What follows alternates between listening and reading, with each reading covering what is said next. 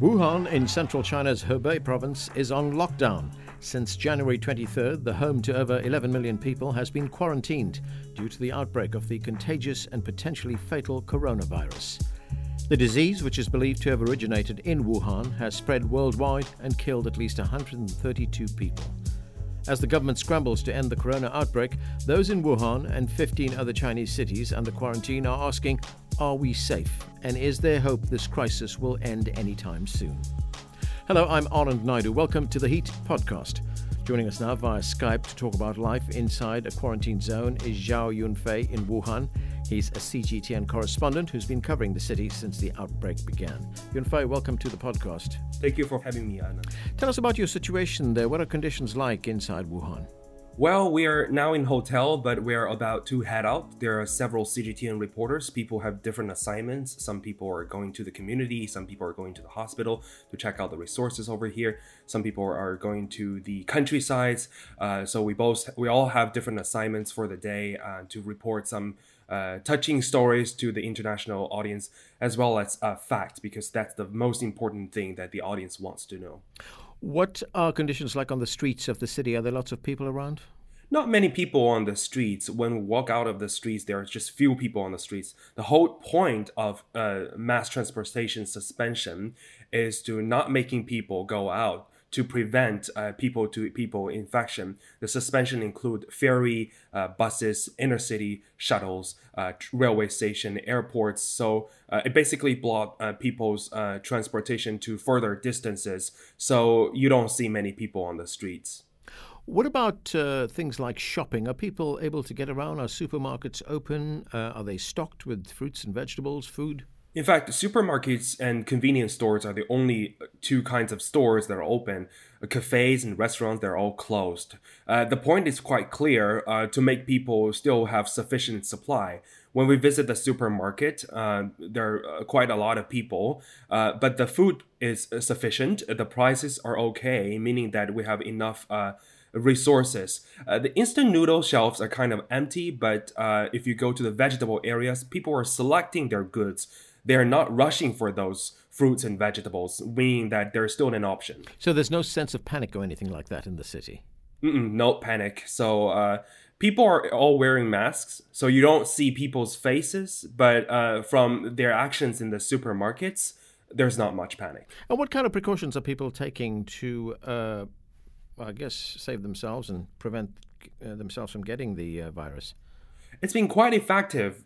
Everybody's wearing masks. If you're not wearing masks, you'll be a strange person. So people, for the sake of themselves and for the sake of others, everybody are wearing masks. And these are the things: wash hands more thoroughly and reduce the frequency of going out and communicate with others. You know, this is the Lunar New Year season, so Chinese tradition have it. People go to visit each other's family and greet each other. It's no longer like that for this new year. Now, you say the public transport system has been suspended, so nobody is coming into the city, nor can anybody get out. No, but there are several people could get into the city if they get a special permission, like my colleagues. They are reporters, though they have to get in. And also food supplies, well, trucks and medical staff, as well as cargo ships. There are few cargo ships going in for the sake of protecting people's normal lives. But other than that, there's a restriction of going in. But this is the Lunar New Year festival. So last night, the Hubei official says that they kind of encourage those who work for some jobs that protect the normal life of Wuhan to travel back. So you will see some people travel back. But for getting out, there's no way. You mentioned some of our colleagues going to hospitals to report on conditions there. What is going on in hospitals? Are there many people in hospital? Some hospital has a lot of people, and many hospitals recognize that they are lack of resources, but that situation is getting a little better and better due to the shipping system is getting back. You know, a couple of days ago, it was a Lunar New Year, so the shipping system was comparatively slow, but now they're getting better. Also, there are more people at the hospital. The hospitals are taking some effective measures. If they see the patients have fever symptoms, they will be transferred to special ward and to look after at the special area, special zone. Now, you came into the city. This is a quarantine city. What was your experience of coming in? Did you take any precautions before you came to the city? When I came into the city about more than 1 week ago, the city was not shut down. So when I came in, I can still freely to came in. We drove in. We didn't took too much precaution. We didn't wear masks because many other people on the street didn't wear masks. So back then, people didn't notice the severe condition of the epidemic. So back then, there's not much panic. What did your family think about the fact that you were going to Wuhan?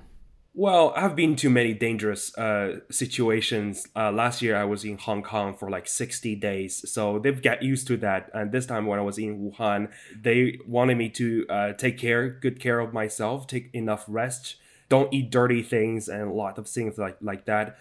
They're kind of get used to that. I try to calm my family member saying that, this is an epidemic that goes out entire country. So you're not safer than my place. Right. And you also mentioned earlier on that it's very important to make sure that the facts get out because there are a lot of rumors circulating around, especially in this day and age with social media. Rumors get around very quickly. There's one rumor that people are trapped in the quarantine area. Is it difficult determining what's true and what's not? How difficult is it reporting this big story? Well, I don't know how we can define track, but the first day when the mass transit was suspended, we visited the Hankou railway station in Wuhan, and that's a very pivotal transfer hub in the railway network. A lot of people, they just transfer over here. They came to Wuhan, but there's no way to travel to another city. Many people, it's the day before the Lunar New Year Eve, so they have to figure out a way to travel back, or otherwise they can't leave the city anymore. So there's a certain degree of suspension of traveling, but there's definitely always online posts make the atmosphere more severe. So if you come to the streets of the Wuhan, you can see it's still quite under normal condition. And how are hospitals coping with this crisis? As you said, there are a lot of people going to hospitals. Do they have enough medicines, have enough staff? Are there doctors coming in? Well, as I mentioned, some hospitals did recognize they don't have enough medical staff. Not medicine, but they don't have enough protection gear as well as medical staff. But due to the fact that different parts of the country, as well as other countries sending medical staff to China, the situation is getting better and better. And they're also constructing two new hospitals with two amazing names, Huoshenshan and Leishanshan, and those two hospitals are designated just to cure people with new type pneumonia. So by then, I think the situation will get much, much better. Hubei official has provided 100,000 beds to cure patients, so there will be a sufficient amount of resources. The mayor of Wuhan took full responsibility for what he said were mistakes that were made early in the outbreak. He even offered to step down. What was he talking about? What were those mistakes? Well, his original wording is that if I can calm the anger and anxiousness of Wuhan citizens by having me step down, I'm okay with doing this. This is what he originally said. I think at the original stage of the epidemic, one very important piece of information is that they didn't find the clear evidence of human-to-human transmission. And that makes people didn't take enough precautions. So that make people blame the local official. But back then, they don't have too much technique to figure out where is the source and how the ways of transmission of the coronavirus. So now as the epidemic getting severe, people are getting more gear, and this has come to a national level. Situation has changed. So you have all these precautions that have been taken right now, all these restrictions that have been put in place. One of the biggest ones, of course, is the fact that public transport has been suspended. Are officials giving you any kind of indication on when that might change? What are they looking for? Is there a point that they will get to where they will say, look, the major part of the danger is now over. We can reopen our transport systems. People can go about their jobs, can go about their work. What is the benchmark that they're looking for? We've been talking to so many experts, and different people hold different views. Some people are quite optimistic, saying that if we have this kind of unprecedented shutdown of the city and kind of isolation measurements, it will get better soon. Some people are quite pessimistic and saying that it's getting worse. everybody has to be really careful. Well, last night, Zhou Nanshan, a very well-respected expert, and he is also the head of the expert to combat the coronavirus, he says that 10 to 14 days is a key point, and after 10 to 14 days, you will see a turning point, meaning that by then, there won't be too many new infected cases getting reported. So by then, it will be getting better. A lot of people have fully trust in him because 17 years ago, he successfully led the team combat SARS, severe acute respiratory syndrome. So the intention right now on the part of medical authorities is to stop the passing of the coronavirus to other people and deal with those people who already have the virus. That's all they can do because they still don't know the origin of the coronavirus. They don't know how it's being transmitted. All they can do is to cure it like other kind of infection disease, which is try to not make people communicate, isolate each single individual. For those who have already get infected, get into some isolation medical observation, as well as observe those who have close contact with him or her. The Chinese Premier Li Keqiang, he visited Wuhan on Tuesday to meet with healthcare workers, among others, and people working to contain the virus. What did he have to say? Well, he's been to many key front lines. He's been to the hospitals. He told the hospital staff to take good care of themselves and be ambitious to fight against the coronavirus. He also been to the construction side of the new hospital, Huashinshan, and he told the construction workers to both make sure the speed and make sure the quality. And what about yourself, Yunfei? I mean, you go about your job. When you get out on the streets and you come back to your hotel, is there anything you do to make sure that you have not contracted the virus in any way? Wash hands when I come back and try to clean our camera gear as soon as possible. These are very major two steps we'll do when we come back to the hotel, and that can also apply to every single citizens in the city, wash your hands as well as clean up your stuff. And how long will you be in the city? I've been in Wuhan for about 2 weeks. Back then, from people have no understanding of what's going on over there, and without taking any protection measures, to now the entire city is basically suspend their whole operation. So we don't know how long we will stay here.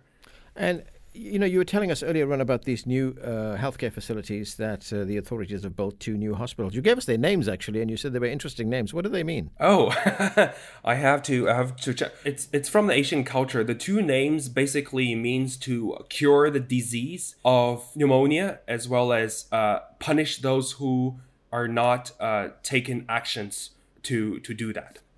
What's remarkable about is that these facilities, these hospitals, and we're talking about pretty large facilities here that'll be able to accommodate thousands, tens of thousands of people, have been built in a very short space of time. Yes, it's a very unprecedented work. It's kind of a miracle. I spoke with construction workers on site, and many people are sacrificing their own time, especially given the fact that this is the Lunar New Year. Some people already got it home, and they got travel back to support.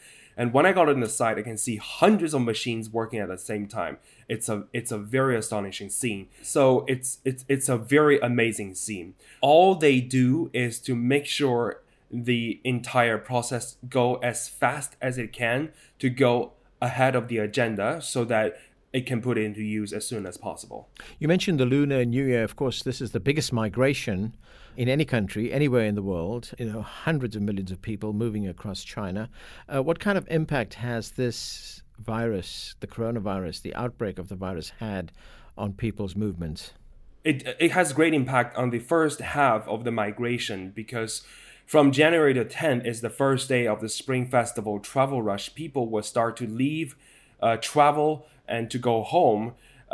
So by that time, a lot of people were left Wuhan to go to some rural areas in Hubei. Due to the medical condition in the countrysides in Hubei, it might bring bigger effects to those other areas. So experts also say that you not only pay attention to Wuhan, you also have to pay attention to the other parts of Hubei province. But also, Zhou Nanshan, as I mentioned, the expert, said last night that the reverse travel rush won't be given that effect, because 10 to 14 days is an observation day. So if nothing happened within 10 to 14 days, people are okay when they travel back.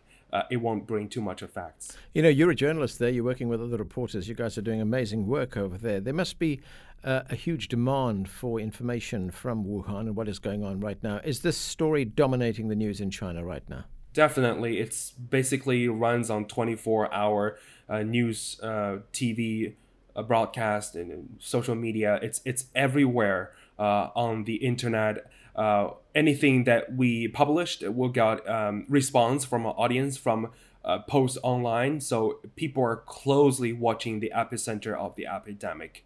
And one of the interesting observation is that you also said that there are some kind of rumors online. So people tend to believe traditional media like TV and radio rather than internet. And, you know, this is now a worldwide story as well. I mean, it's making news around the world. Are there any foreign correspondents there, or is it just Chinese correspondents who are working in Wuhan at the moment? When I was doing a live streaming at the Hankou railway station in the first day when the mass transit was shutting down, I met an FT reporter, and other than that, I don't know whether there are other reporters around the city, but many foreign media book a live stream as well as live shots with us. So I assume that we don't get many foreign correspondents here in Wuhan. Right, FT, that's the Financial Times. You know, Yunfei, you sound really calm, collected, going about your work there, no sense of panic at all. Do you feel safe? Yes, I feel quite safe, because I understand that, because I also spoke with the residents. They say that they know that the government is taking a little bit extreme but totally understandable measurements to shut down the city. And they've been told to wear masks. They do so. They still trust the government. They still trust the transparency of the information. People always compare with 17 years ago when the SARS outbreak. And people understand that the measurements were taken much, much, much earlier than that 17 years ago. And the disease is not that harmful than SARS 17 years ago. So people are relatively calm when they have the experience. You mentioned the SARS outbreak 17 years ago. I guess there must be lots of lessons learned from there that are now being used in dealing with this outbreak. Well, there are lots of lessons being learned, but one lesson that didn't learn is the virus it's suspected come from the wild animals, illegal selling of wild animals.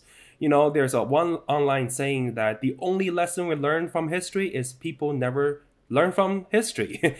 But definitely the medical equipment and medical measurements has been far more advanced, according to Zhou Nanshan. So people have more confidence to cure the disease.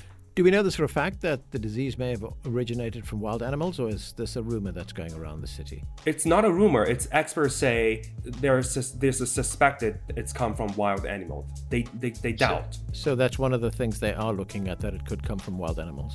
Maybe from bats, but they're still looking for that. Zhao Yunfei, thanks so much for being with us. Thank you. Stay safe, and thanks for the work you're doing there. Thank you for having me. Zhao Yunfei is a CGTN correspondent currently reporting from Wuhan in China's Hubei province. The Heat is produced by CGTN America. Our executive producer is Tirith H, and the senior producer is John Gilmore. Joshua Barlow produced today's podcast with help from Fanny Xu, and our director of digital development is Michael Shigori. Once again, I'm Anand Naidu. Thanks for listening. Do you have a comment or question about today's podcast? Send us an email. You can find us at heatpodcast@cgtnamerica.com. And please, if you like The Heat, help spread the word by subscribing, rating, or leaving a comment with your favorite podcast provider.